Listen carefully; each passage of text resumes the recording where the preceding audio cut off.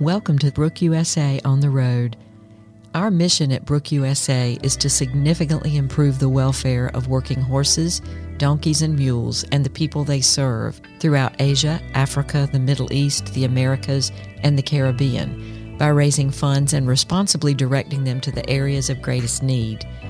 Brook USA connects private philanthropists with their passion for helping relieve the suffering of working equines and their owners. In each podcast episode, you'll hear a report from one of our board members on the current initiatives for our organization. You'll also enjoy updates from our Brook USA ambassadors, who range from top-level international writers to best-selling authors. I'm your host, Julianne Neal.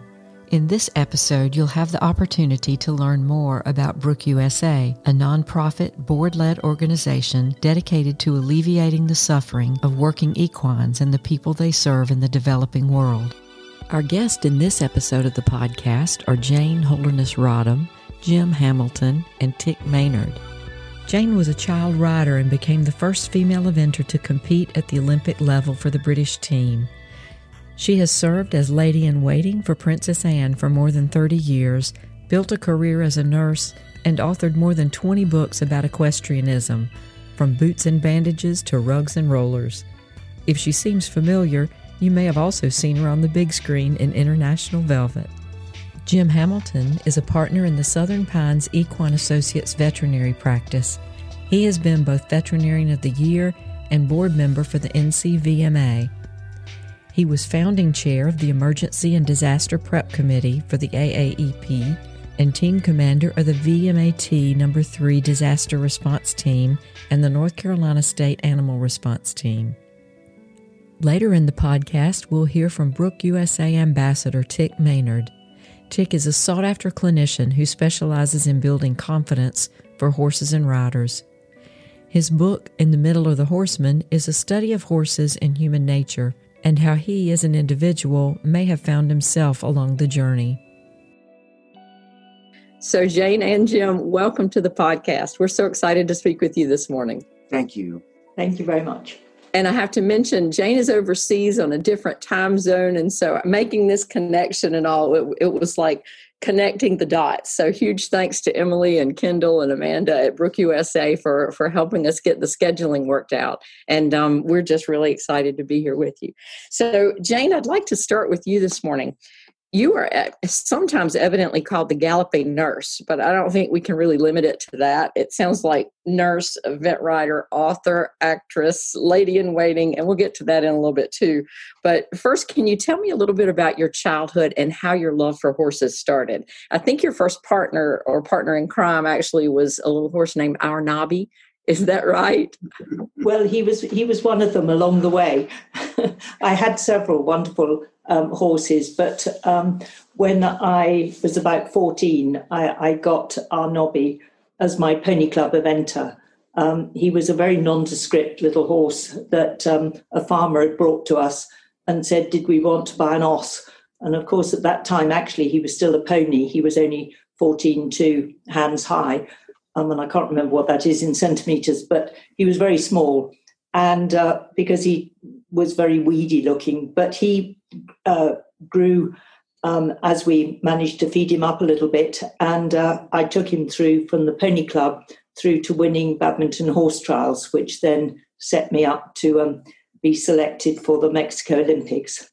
Oh, so it was very exciting. Definitely. Well, I know when I first heard that you had a pony, started with a pony, I had envisioned this little Thelwell, big fat thing, but it doesn't sound like he was looking like that exactly. But it sounds like he did have some real personality, was quite a little character. So, yeah, he was. Yes, definitely. Well, and so you mentioned your road to the Olympics and all of the things that you did. I mean, you were the first woman to win a gold medal in eventing. I mean, that's an incredible feat.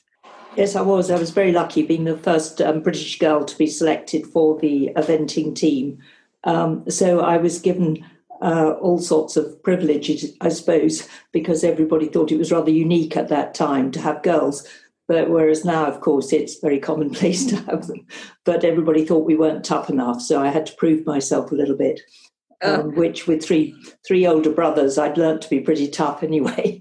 Well, I mean, those were the days too when in eventing you could fall off like multiple times and just get right back on. I don't think it's like that anymore, but I mean, it was tough. You were really a trailblazer. So what was that team like? The partnerships and the camaraderie that you must have had, I can just imagine. It was a fairly unique team because we were quite a strange lot, really, because I was nicknamed the Galloping Nurse. Then we had Derek Alhusson, the Galloping Grandfather, who was 56, I think, at the time. We had the Galloping Sergeant, Ben Jones, who was in the army. And then we had the Golden Wonder, Richard Meade, who actually at the Munich Olympics won the individual gold medal as well as the team. So we were a bit of a mixed bag, I suppose. Well, it sounds like they took care of you and looked after you, but you were definitely a trailblazer for the rest of the women. So we appreciate that. I'm saying thank you on everybody's behalf for that one. So, and Jim, you also have a background in sports medicine and that sort of thing. So you've been on the other side of keeping teams safe, the safety committees for various organizations and back to disaster response and everything else. But you also have a background, you ran a practice at a racetrack, Belmont. What was that like? Yeah, I started working on the racetrack for a veterinarian when I was a teenager, and stayed connected to that veterinarian, through vet school, and then for about 7 years after, as a veterinarian at Belmont and Aqueduct in Saratoga.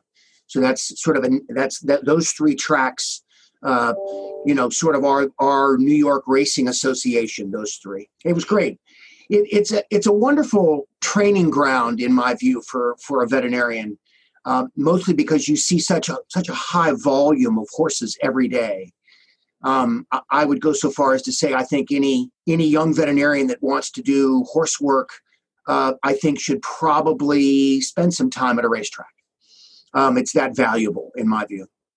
Well, and racing has been so different this year, and eventing everything with the pandemic going on and everything else. I mean, we've just had here in the fall Kentucky Derby and Belmont Stakes, and now Preakness coming up, I think, is this Saturday. So yes. What are your thoughts on the way everything's going this year, and how has that affected something like your practice? Well, I'll start with racing. I mean, I think it has left a lot of racehorses without as much experience going into the Triple Crown. And that's actually why they shortened the first race to a mile and an eighth, was simply because they knew that the 3-year-olds that were going to compete just simply didn't have the quote unquote mileage that they needed to have. So for that tier of racehorse, which of course is the upper crust, it's been an unusual year, certainly. I think for the rest of racing, quite frankly, I think it's been very, very difficult, because if you think about it, the trainers are training these horses and charging a day rate, and that day rate theoretically is offset by purse earnings by the owner, and all of that was sort of thrown out the window this year. So a lot of horses actually left the racetrack and just simply went home and were turned out, or sold, or whatever. But it's been a very, very unusual year for racing. As far as our practice here in Southern Pines, I feel very fortunate, because other than a little bit of a slowdown in April and May, we've actually had a relatively strong year. We have the North Carolina we have a group of horse trials that we would normally put on in the spring at our horse park here, and many of those, of course, were canceled. But nonetheless, my clients, many of whom are eventers or hunter jumper, the minute there were opportunities to go out and compete, that's exactly what they did. So we've held up, thankfully. So Jane, for you, I feel so disconnected with where you are. How has the pandemic affected just your daily life? Well, it was pretty dramatic to start with because everything was just cancelled, including the Badminton horse trials and the Burghley horse trials are two major events. But so many other things were affected, all the catering people, all the bed and breakfast, it affected huge communities in a very dramatic way. And we were actually comparatively lucky because once we have a horse stud, so we breed horses, and a lot of horses, mares and foals, come to us for breeding. And once we'd established a protocol with all the relevant organisations that were involved, and we were able to establish what we were and weren't allowed to do, we managed to sort out quite a satisfactory regime of allowing horses to come in, not to be touched by people, and certain protocols which made our work, once it got started, all possible. So we've been very lucky, really, but the horse world in general has been very badly hit. Mm-hmm. And is only now just starting in most cases, without spectators. Right. And that's the thing. So many of these big major events, Equitana USA, we were to be involved with just a week ago. And now that's virtual. So many things are online, virtual, that sort of thing. And I'm just hoping we get back into some sense of normalcy at some point, sometime soon. Well, the two of you have had very strong backgrounds. Obviously, you both know so much about wellness, animal wellness. You both have a strong background in working with animal welfare. So, Jane, for you, it's all the way back to World Horse Welfare and now Brooke and Brooke USA. So I hear you have a really unique role with Brooke USA. And so you are a guest of the organization's board and were assigned to the role by the Board of Trustees of Brooke, the global organization where you also have a seat. And so can you tell me, what does the global company think of Brooke USA and all that it's accomplished over the past few years? First of all, what's the difference between the two? And then how does that work? Well, I've been on the main board of Brooke in London I'm in my second term now. And that, of course, was originally started by Dorothy Brooke way back in the 1930s when she discovered so many of the old war horses had been left behind because the owners and the army really simply couldn't afford to bring them back after the war, which was a very sad thing. And some of the sights she saw, as I'm sure many of your members know, were horrific. But my mother actually knew Dorothy Brooke and in fact illustrated one of the books that was written by her brother-in-law, Walter Brooke. So I've sort of felt involved with Brooke for a very long time. So it was a great honour to be asked in the first place to join in London. And then, of course, to be invited by Brooke USA was a huge privilege. And it's been wonderful for me to see the great work that's being done by Brooke USA. And I follow it very closely and can do and offer advice whenever I can, but sadly not nearly often enough. We'd like to take a moment from the podcast to feature one of our media partners, the Equus Film and Arts Fest. Every horse has a story, and it's our mission at the Equus Film and Arts Fest to share those stories through film, art, and literature. The 2020 edition of the Equus Film and Arts Fest has gone virtual, with tickets available at equusfilmfestival.net. On the website, you'll find the 2020 Equus Pop-Up Gallery, the Equus Film Channel, along with information about the tour stops, films, literary chorale, and art. There's also a page featuring the Equus Film and Arts Fest podcast and blog collection, and Brooke USA on the Road is one of the featured podcasts. Be sure to take a few moments to browse the pop-up gallery, where you'll find Equus author, filmmaker, and artist web chats. Visit us at equusfilmfestival.net.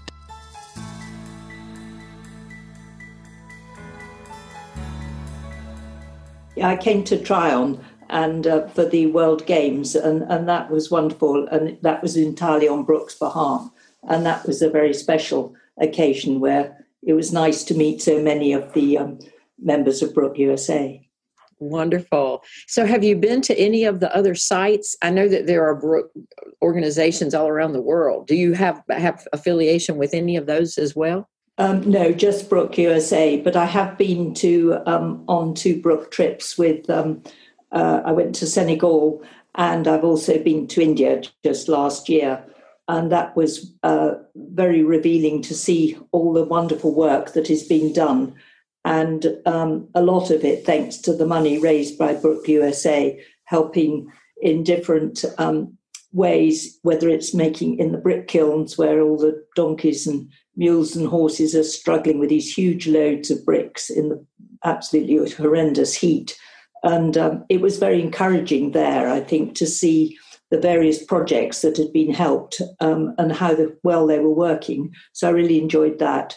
And a few years ago, I went to Senegal, where we saw some horrific sites where Brook had only just started the work. And it's been very encouraging to sort of see the progress that's been made and how much better the donkeys and mules and horses look in there. I've never seen such thin horses as I saw there. It was just a bag of bones. And really, it's ignorance on a lot of the part of the owners.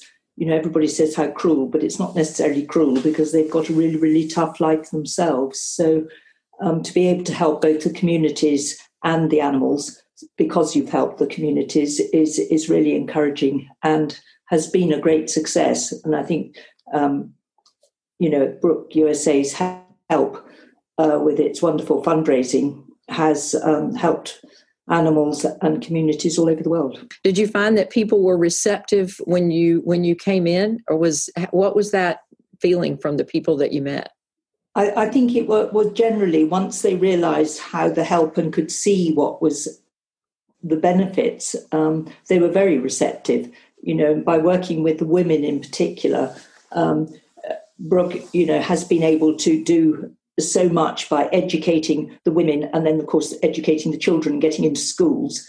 And that, because it's the women in a lot of cases that do most of the work, although obviously the men are out doing the harder work. But it's trying to get that message out that it's quite simple things sometimes, like just putting some shade, building simple things or making sure there's clean water available in the villages and in the areas like that. It's not necessarily a lot of huge amounts of money that's sometimes needed. It's just understanding that actually if you look after the horse's feet and make sure there's good farrier care, or looking after the leather of what they're pulling and making sure the carts are properly balanced, and all those simple things which they've never actually thought of themselves because they've just done it for generations and generations, and they've had to work so hard that they've just got no other way of even watching and seeing how the rest of the world even can do things. So it's very sad in a lot of cases. Very, yes. Well, Jim, you've also been very involved with this whole initiative. You're a founding board member. You've been involved for a long time. What have you seen Brook USA do over the years? How have things changed, or how have they stayed the same since you came on board? Well, I think what I've noticed is that thanks to Brook USA, we have allowed the members of Brook doing their work in several countries to be able to do more in more countries, right? So I would say that the success of Brook USA has been to allow for more projects, more assistance, more education in more countries. And as Jane says, there's no end to the work. It's a question of trying to focus on, let's say, a part of one country and getting them to be, to some extent, self-sufficient, right? Having many of these countries don't have a very small number of veterinarians, as an example. And so the actual healthcare providers in many of these countries are non-professional, right? They've been taught by their father and their father's father, how to take care of these donkeys, mules, and horses. And where Brook has come in is to teach them better techniques for keeping these animals healthy. And so to an extent, we're trying not to come in and do a bunch of work and leave. The idea is to come in and really sort of train the trainer, right? So that these communities can now be really truly self-sufficient. At that point, Brooke can then move on to another area. So it's a never-ending challenge. And as I say, Brooke USA has done a tremendous job at being an advocate for the work that Brooke is doing. And I am very proud of the fact that we have, in a brief number of years, have shined a light on third world countries' use of donkeys, mules, and horses to an American public that, quite frankly, heretofore had no knowledge of those struggles. We are as I'm sure you'll agree, we are a country that in some ways is quite isolated and doesn't necessarily have a sufficient understanding of how the rest of the world or areas of the rest of the world have to live and use those animals. For more exciting content, tune in to Winnie Tales, Horse Stories, Pony Legends, and Unicorn Yarns, featuring the work of international equine clinician Bruce Anderson. You'll find these podcasts and more at equusfilmfestival.net or on any of your favorite podcast directories. You have a big background in emergency preparedness and disaster relief and that sort of thing. So how has that work been supported by Brooke USA here in the United States as well? Well, I think we made a decision early on that it was important for us to support the equine population of this country in times of need. And certainly with the natural disasters that have occurred recently, we felt that we needed to participate in the response from a financial perspective to support those incredible local efforts that are trying to keep their animals out of harm's way and keep them fed and give them veterinary service and so forth and so on. So we actually have been quite successful in partnering with the American Association of Equine Practitioners and other nonprofits to put money where it can be best used to support these equine groups that are just in desperate need, and certainly right now in California, Oregon, and Washington, there is massive need, and so we're doing the fundraising on their behalf as well. Well, I have a friend, I'm in South Carolina, I have a friend who goes out and is a firefighter as a profession, and he just got back from the wildfires, and it's just horrifying to see the pictures and that sort of thing, and I know everybody just can't go volunteer. So would you say that donations, are there other ways people can help besides donations, or is the donation the biggest thing that the general public can do? Yeah, I think donations certainly are the best thing for the average American, the general public. I started in disaster response back when we had Hurricane Floyd here in North Carolina, which was in 1999. And that sort of led to getting involved with the U.S. government in Homeland Security in terms of deploying as a team to these disasters, specifically to take care of the animal issues that were involved. And interestingly enough, those were some of the most rewarding years, I think, of my entire career, whether it be the World Trade Center or Hurricane Katrina and the many others. I mean, the need for a focused group of animal healthcare providers to come in and really take over temporarily while the veterinary community in that town can sort of lick its wounds and get back on its feet. And that can sometimes, sadly, take, weeks to months.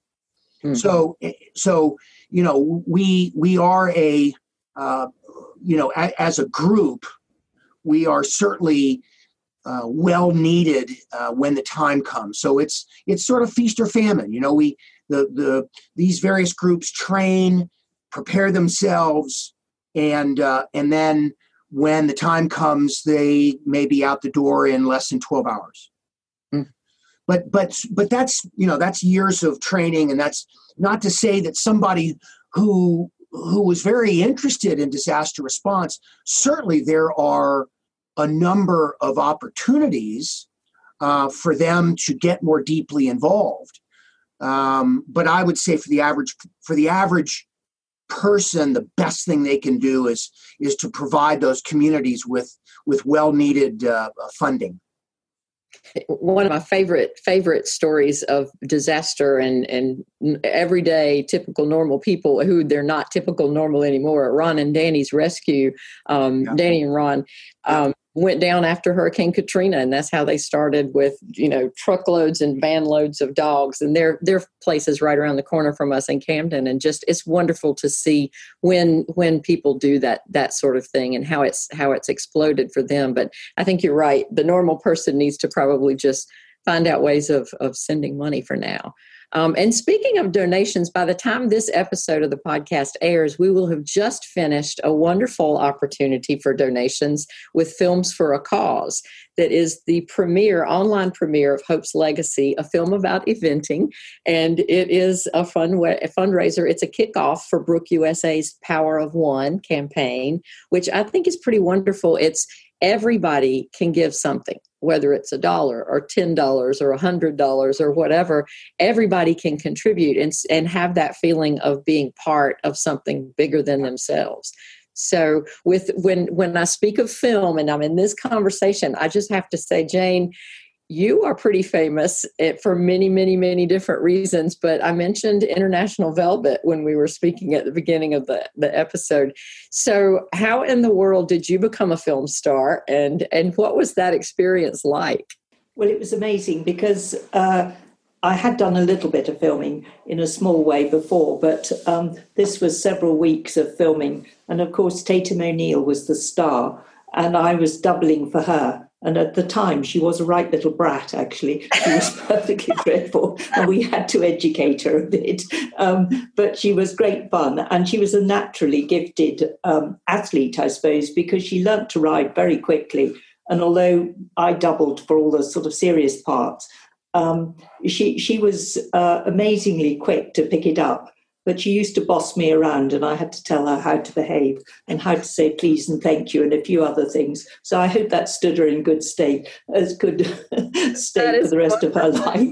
Oh, wow. That's wonderful. So you had, I looked through the list of all the people who were there. And I know the film came out when I was a teenager, and I had huge crushes on Tad Coffin and, Bruce Davidson's all over the news or whatever. And so it must have been really, as your other experiences have been in eventing, that one must have been a lot of fun. So where was it filmed? Well, it was filmed in a variety of places, I think, because some of it was done in America, I think at Ledyard Farm, and some of it was done in Windsor Park, up at Arena North, up north in England, and at Pinewood Studios, some of it. And there was one moment when they discovered that the horse in the film was doing the final 3 fences before it won the whatever competition it won, the Olympics. And they discovered that actually it started off being plaited, having its braids in, and the last 3 fences it wasn't. So they had to bring Tatum O'Neal,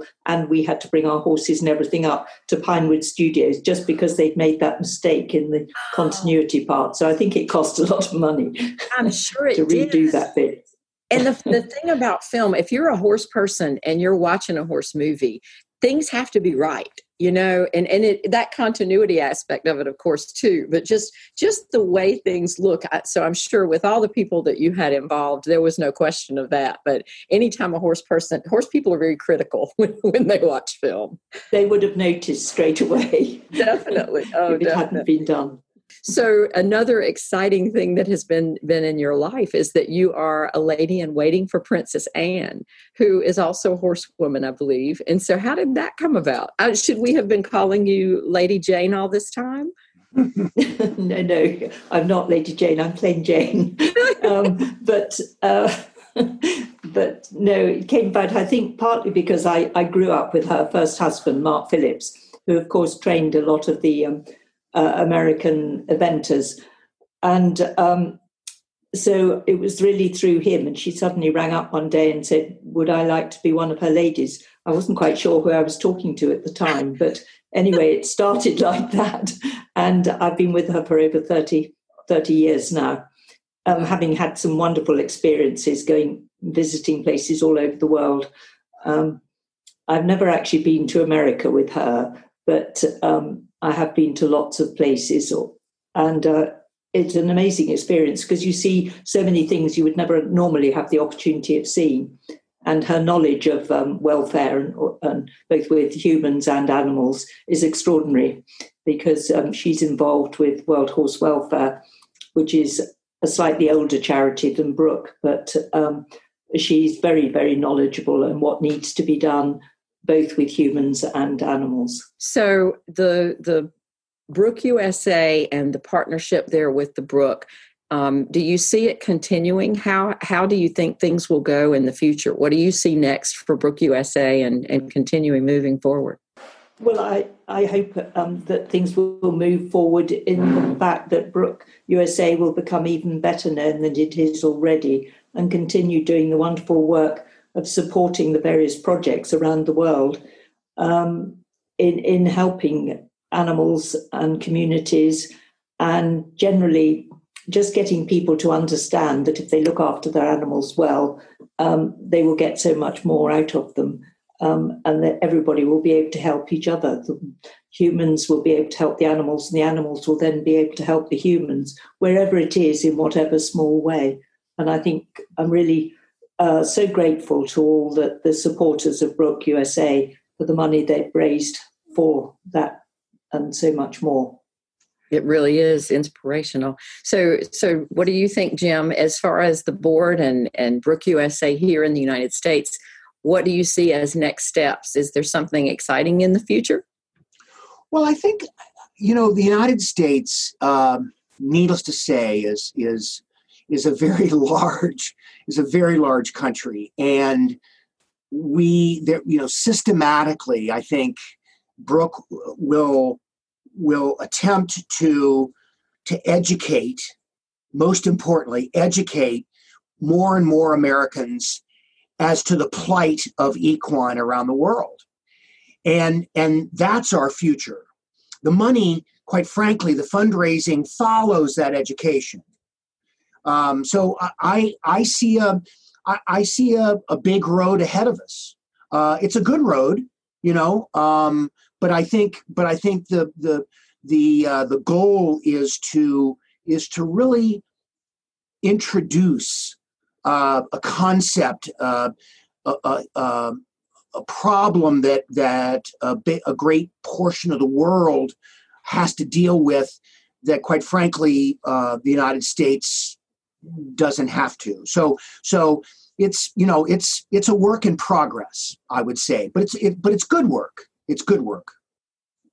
Definitely, and I hope to see it continue in a bigger way for sure. I think the initiatives that are coming out now, you've got such a great staff with Emily and Amanda and Kendall. They're always coming up with new ways. I mean, podcasting is kind of new, and so to have that up and just the different other things that they come up with as films for a cause and everything else, it's reaching more people. And I think that's the thing, as we said before, if people don't know about it and they just see it every now and then up on a billboard somewhere, it's not as big an impact, but you're doing wonderful work. And so I'm hoping that we can spread it in a bigger way as well.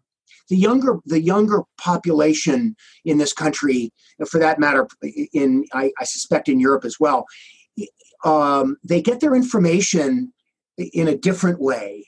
I have 3 sons, and I'm always sort of fascinated as to how they get their news, how they learn.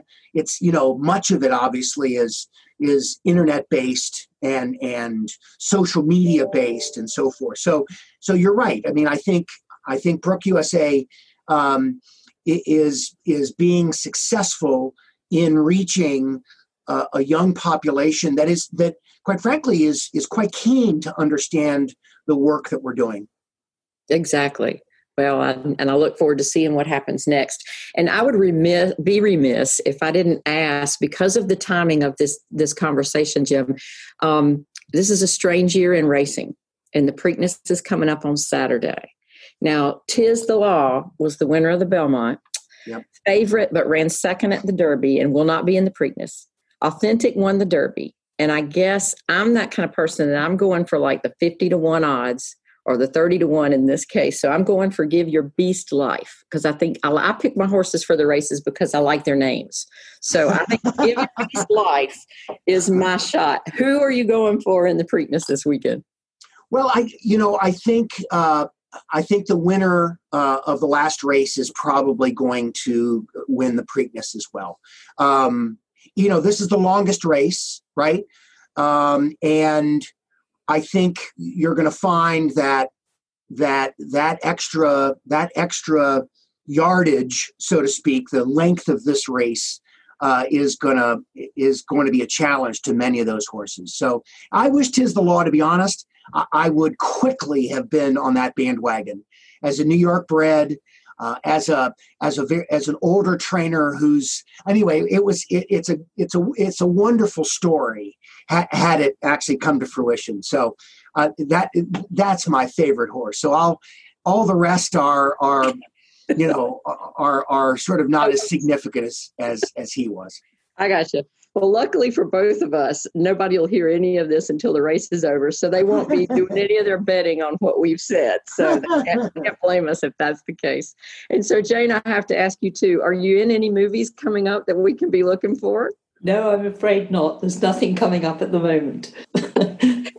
Well, there's some wonderful filmmakers over there, so I am going to send some of them over your way, and we'll see what we can do about that. Thank you so much for speaking with me today. I've learned a lot, but I've also had a lot of fun with our conversation. So thank you for that.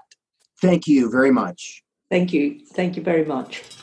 100 million working horses, donkeys, and mules support 600 million of the world's poorest people. They are the sole source of income for many families through the backbreaking labor of their animals. Unfortunately, the majority of these working equines are suffering from chronic welfare issues and premature death, nearly all of which are preventable. Brook USA provides funding for scientifically proven, practical, and sustainable equine welfare programs throughout the developing world. We work primarily through Brook, the world's largest international equine welfare charity, which reaches 2 million working equines annually, benefiting 12 million people who depend on them.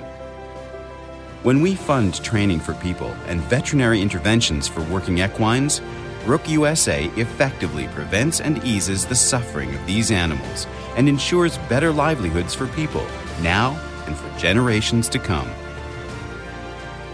Projects recently funded by Brook USA include construction of permanent water troughs in Ethiopia, continuing education for veterinarians in Senegal, training for Maasai women who own donkeys in Kenya, veterinary interventions in Pakistan, disease prevention and training for animal healthcare workers in India, improved nutrition for animals in Guatemala, and so much more. We also recently funded emergency relief programs for equine victims of natural disasters in the U.S. and Puerto Rico. Please help us fund even more solutions to the world's most challenging equine welfare problems.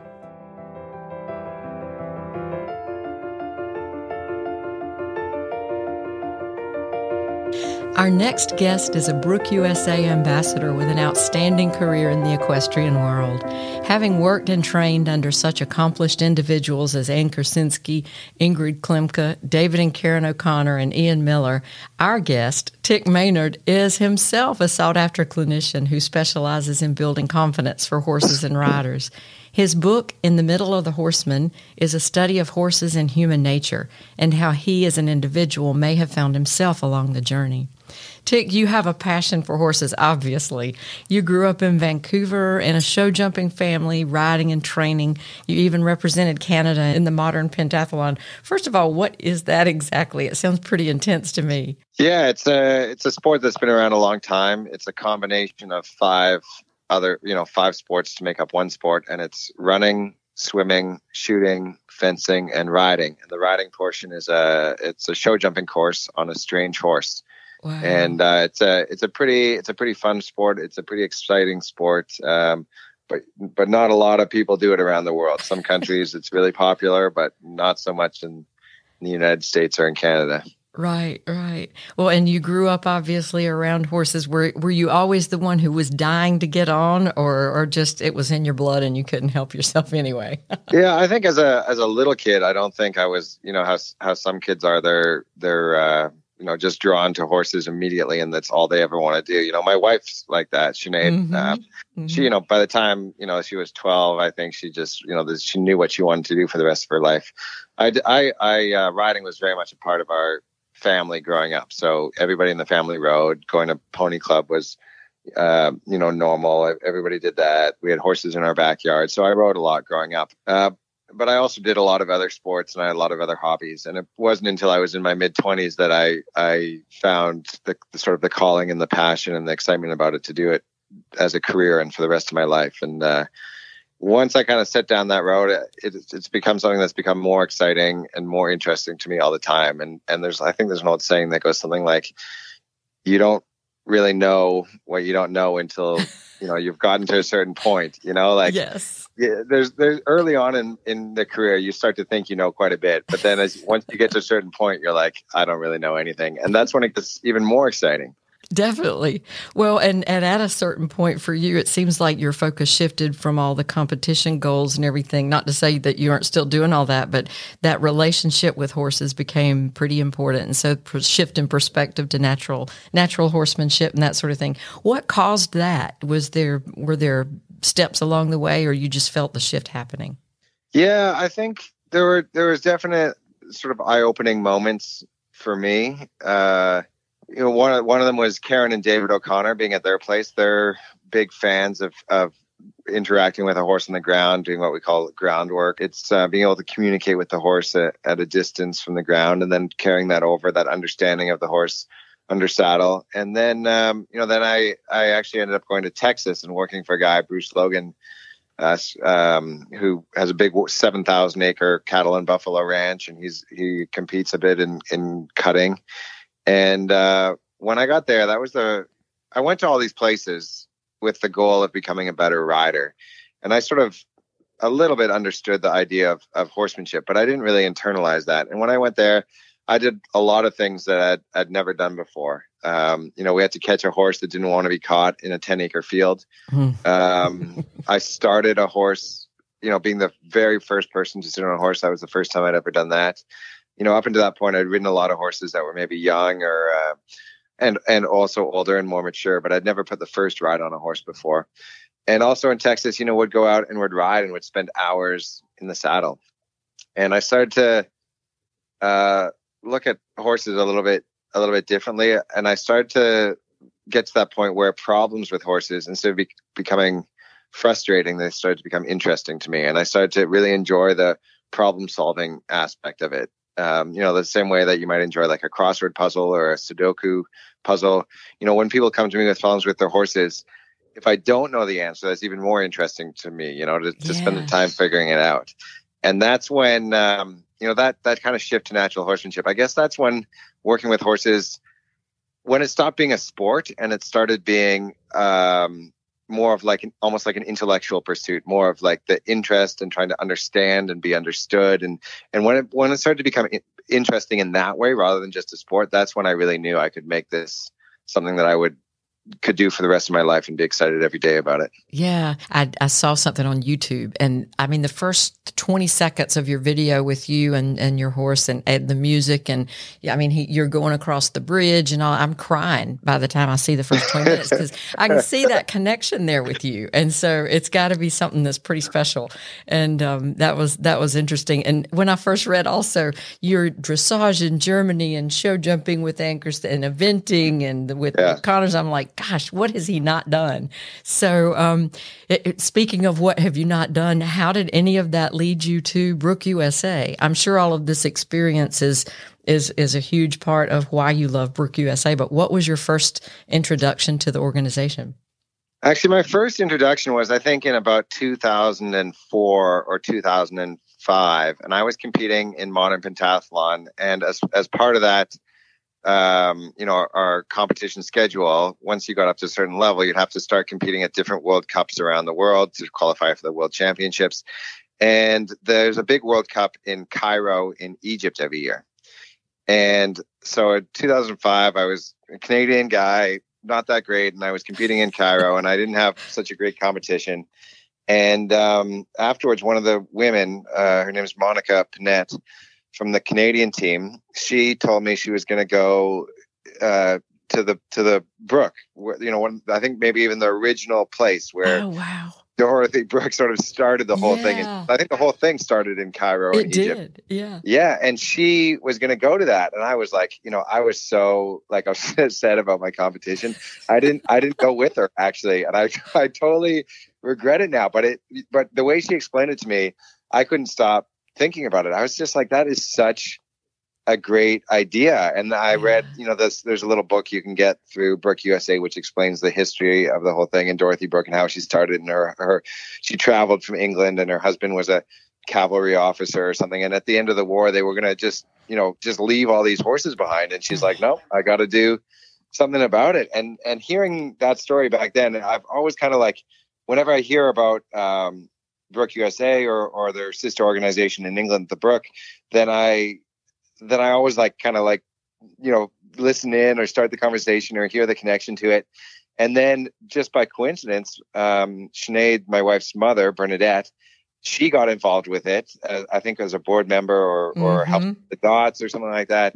And I was like, this is it's just come full circle. And then after that, when they asked me to be an ambassador, I was just all in. I was like, this is so, so cool. And probably one of the things I love about it so much is that when I first heard about it, I asked about volunteering or helping, or, I loved traveling and going overseas to help them. And they just shut me down. Just shut me down so quick. They were like, no, it's not about getting you over there to have an experience. It's about taking that money and not having you do the job, but enabling the people in some of these countries to learn those skills. We're going to take that money and we're going to not bring, North Americans over to do the job, but we're going to actually train and give jobs to local people. And it's really helping people as much or more than it's helping the donkeys and mules and horses, and it really opened my eyes to that idea. And I love that idea. Well, and so you mentioned Brook and Brook USA and the family of Brook organizations. And that reminds me of family now. You married into quite an equestrian family. So your wife, Sinead Halpin Maynard, is also an eventer. And in fact, I just spoke with you and you were both eventing in Aiken this past weekend, new baby and all that. How in the world do you work out schedules with riding and competing and sleeping and feeding? And what is he, about a year old now? He actually just turned 2. I cannot believe how fast that goes by. People say kids grow up quick, but he's walking and talking, and I feel like it was just yesterday that he was born. It's amazing to see the development. And one of the things I love about it is my passion for horses and how they learn and think has extended now over the past few years to how other animals learn and how they think and how they feel. So, now dogs, and then I'm reading books and watching shows on primates and on dolphins. And now I start to see all these parallels with kids, with my own son, how I can best enable him to learn and grow and become confident and humble, and all these things, all these things that we talk about with horses, making that shift to dogs or to other animals or to people, like maybe only the top 5 or 10% is different. Like the techniques maybe are different. Like you don't put a bridle on a dog or a halter on a kid, but like, but the things you want, like you want their engagement, you want their attention, you want communication, you want respect, you want trust, like all those things are exactly the same. So the bottom 90%, like the entire like part of that iceberg that's underwater, it's all the same. And the fact that you and Sinead both are working in that same path, on that same path. I mean, she's also a Brook USA ambassador. And so the two of you passing that on to children, I think that's so special. So who was the first ambassador, you or Sinead? Honestly, I couldn't tell you. I think we both became ambassadors about the same time. Partly mine through my interest before, and then I think partly her through her mother. But yeah, we're both just so excited to be a part of it. I mean, our whole life, we live on the farm, we competing or giving clinics every weekend. And our whole life, our passion, our hobby, our income is all based around horses. And to be able to help, other people be able to have some of that love and have their horses, understand and be understood is so powerful for us. Really? And that's Copperline Farm in Ocala. Yeah, we're in Ocala. We've been here about 4 years. Before that, we were in New Jersey most of the time. And then before that, I was in Canada, and Sinead was in, I think, Middleburg, Virginia with the O'Connors before that. Well, I'm going to tell you a little secret about her.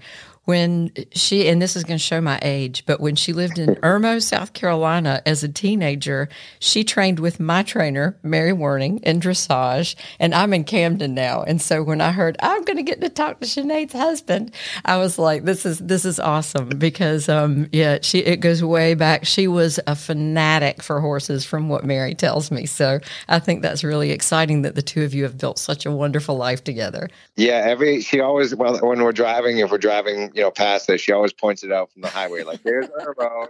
Yes, Irmo, South Carolina. So, yeah. And her mom, Bernadette, I mean, she founded Brook USA's DOTS. So I've been hearing all these ladies are telling me about the DOTS, and she founded the group. Do you know, how do you become one? I'm not sure, but the Brook USA has got a great website. Yes, they do. Which can tell you about that. Well, I have heard that each dot gets a very special gift, a signed copy of your book. So I think that's a reason enough to join anyway. So in the middle are the horsemen. Now, have you signed a bunch of them in case any new members come along? I did. They come in when you order them bulk from the publisher. It's a really cool publisher in Vermont. It's called they're called Trafalgar Square Books, and it's about six women, and they've been in the horse publishing, books about horses, all different aspects like horse care in the barn. People that have traveled with horses, ridden across the country. A lot of how-to books, some memoirs. They ship the books off, a box at a time, 18. And I think what I did is I signed 2 boxes for them. So about, 36 books. And I think so I don't know if they got any books left over because I think they've had some more people join since then. Well, I'm going to have to ask because I think that would be worth it. Now, I hear she's also has a beauty line that is a Beauty for Real lip balm, and hers is bright red. Do you think that red suits her personality? Yeah, I think that goes without saying. It sounds like it. It really does. Now, I also have to ask you a little bit about a new initiative for Brook USA called The Power of One. I think the whole idea behind it is that everybody can make a difference, and times like this, like, when you're getting ready for a big election or there's fundraising or there's climate change or whatever's going on, it's so easy to think that one person isn't going to make a difference. But really, when you look about at all the heroes, all the heroes that I've had in my life, Jane Goodall is somebody that I've just been reading her books. Or when I think about authors, I'm reading some Pat Conroy books right now. You just look at these one individual people and the impact that they have on everybody around them. And then on the generations after them, it's just like a ripple effect that just goes out from the center. And, the other thing I love about the name, The Power of One, is that's also the name of one of my top 10 favorite books. And I don't know if anybody else has read that book, but it's a book called The Power of One by Bryce Courtney. And it's about a boxer that grows up in South Africa during the apartheid time. And just this one guy, from nowhere, he starts to unite the country. I mean, probably Nelson Mandela would be that kind of idea. He starts to unite all the people around him, and this one kid makes a difference. And I think whenever we get lost and we think we can't make a difference, I think reading a book like that, or watching a video about Jane Goodall, or being a part of this program, you realize that one donation, all their donations, if they get to $1 million, it's all made up of all these one people making donations. And we just got to remind ourselves of that all the time. Are there any future things? I know we're in the middle of a pandemic, so it's kind of hard to plan, but are there future events planned that you know of, or can you think of what's next for you with Brooke USA? Well, that is a good question. I do have lots of ideas. For people close to me, they know that I've always got lots of ideas. I've got different book ideas and TV show ideas and fundraising ideas. And I don't think the question is there going to be any more ideas? It's when they get bored of listening to my ideas, or which one they'll decide to do. I can't tell you what it's going to be, but we'll definitely be doing some stuff in the future. I can imagine. And between all of you, it's going to be exciting no matter what. Well, what eventing excitement is next for you, or what other horse events or exciting things coming along? Well, we have. This season, a lot's been canceled because of COVID, right. But some stuff is still going on. I would say the horse shows are being really, they're trying to be really safe and do a really good job. We've been competing about once a month, and, the horse shows, they've been taking your temperature whenever you go on the grounds. They've been making masks mandatory and announcing it over the loudspeakers. They've been watching for social distancing. And so a lot of horse shows are continuing now. And I think we got a horse show at the Florida Horse Park coming up. And then I think maybe one at Grand Oaks, possibly after that. And then our last show of the year is going to be the FAI event at the big fancy new facility. Well, not new anymore, but at Tryon. But that's going to be exciting. I haven't been up there, I think, since, I don't know, for a while. I mean, the World Equestrian Games were there. It seemed like yesterday, but that was actually a couple of years ago now. Right. Well, I know you're on the road. I appreciate so much that you take all this time to speak with me and to talk about Brooke USA. Thank you very much. It's an honor to be on your show. If you'd like to support Brooke USA and help this work continue, you can donate by texting ORANGE to 71760.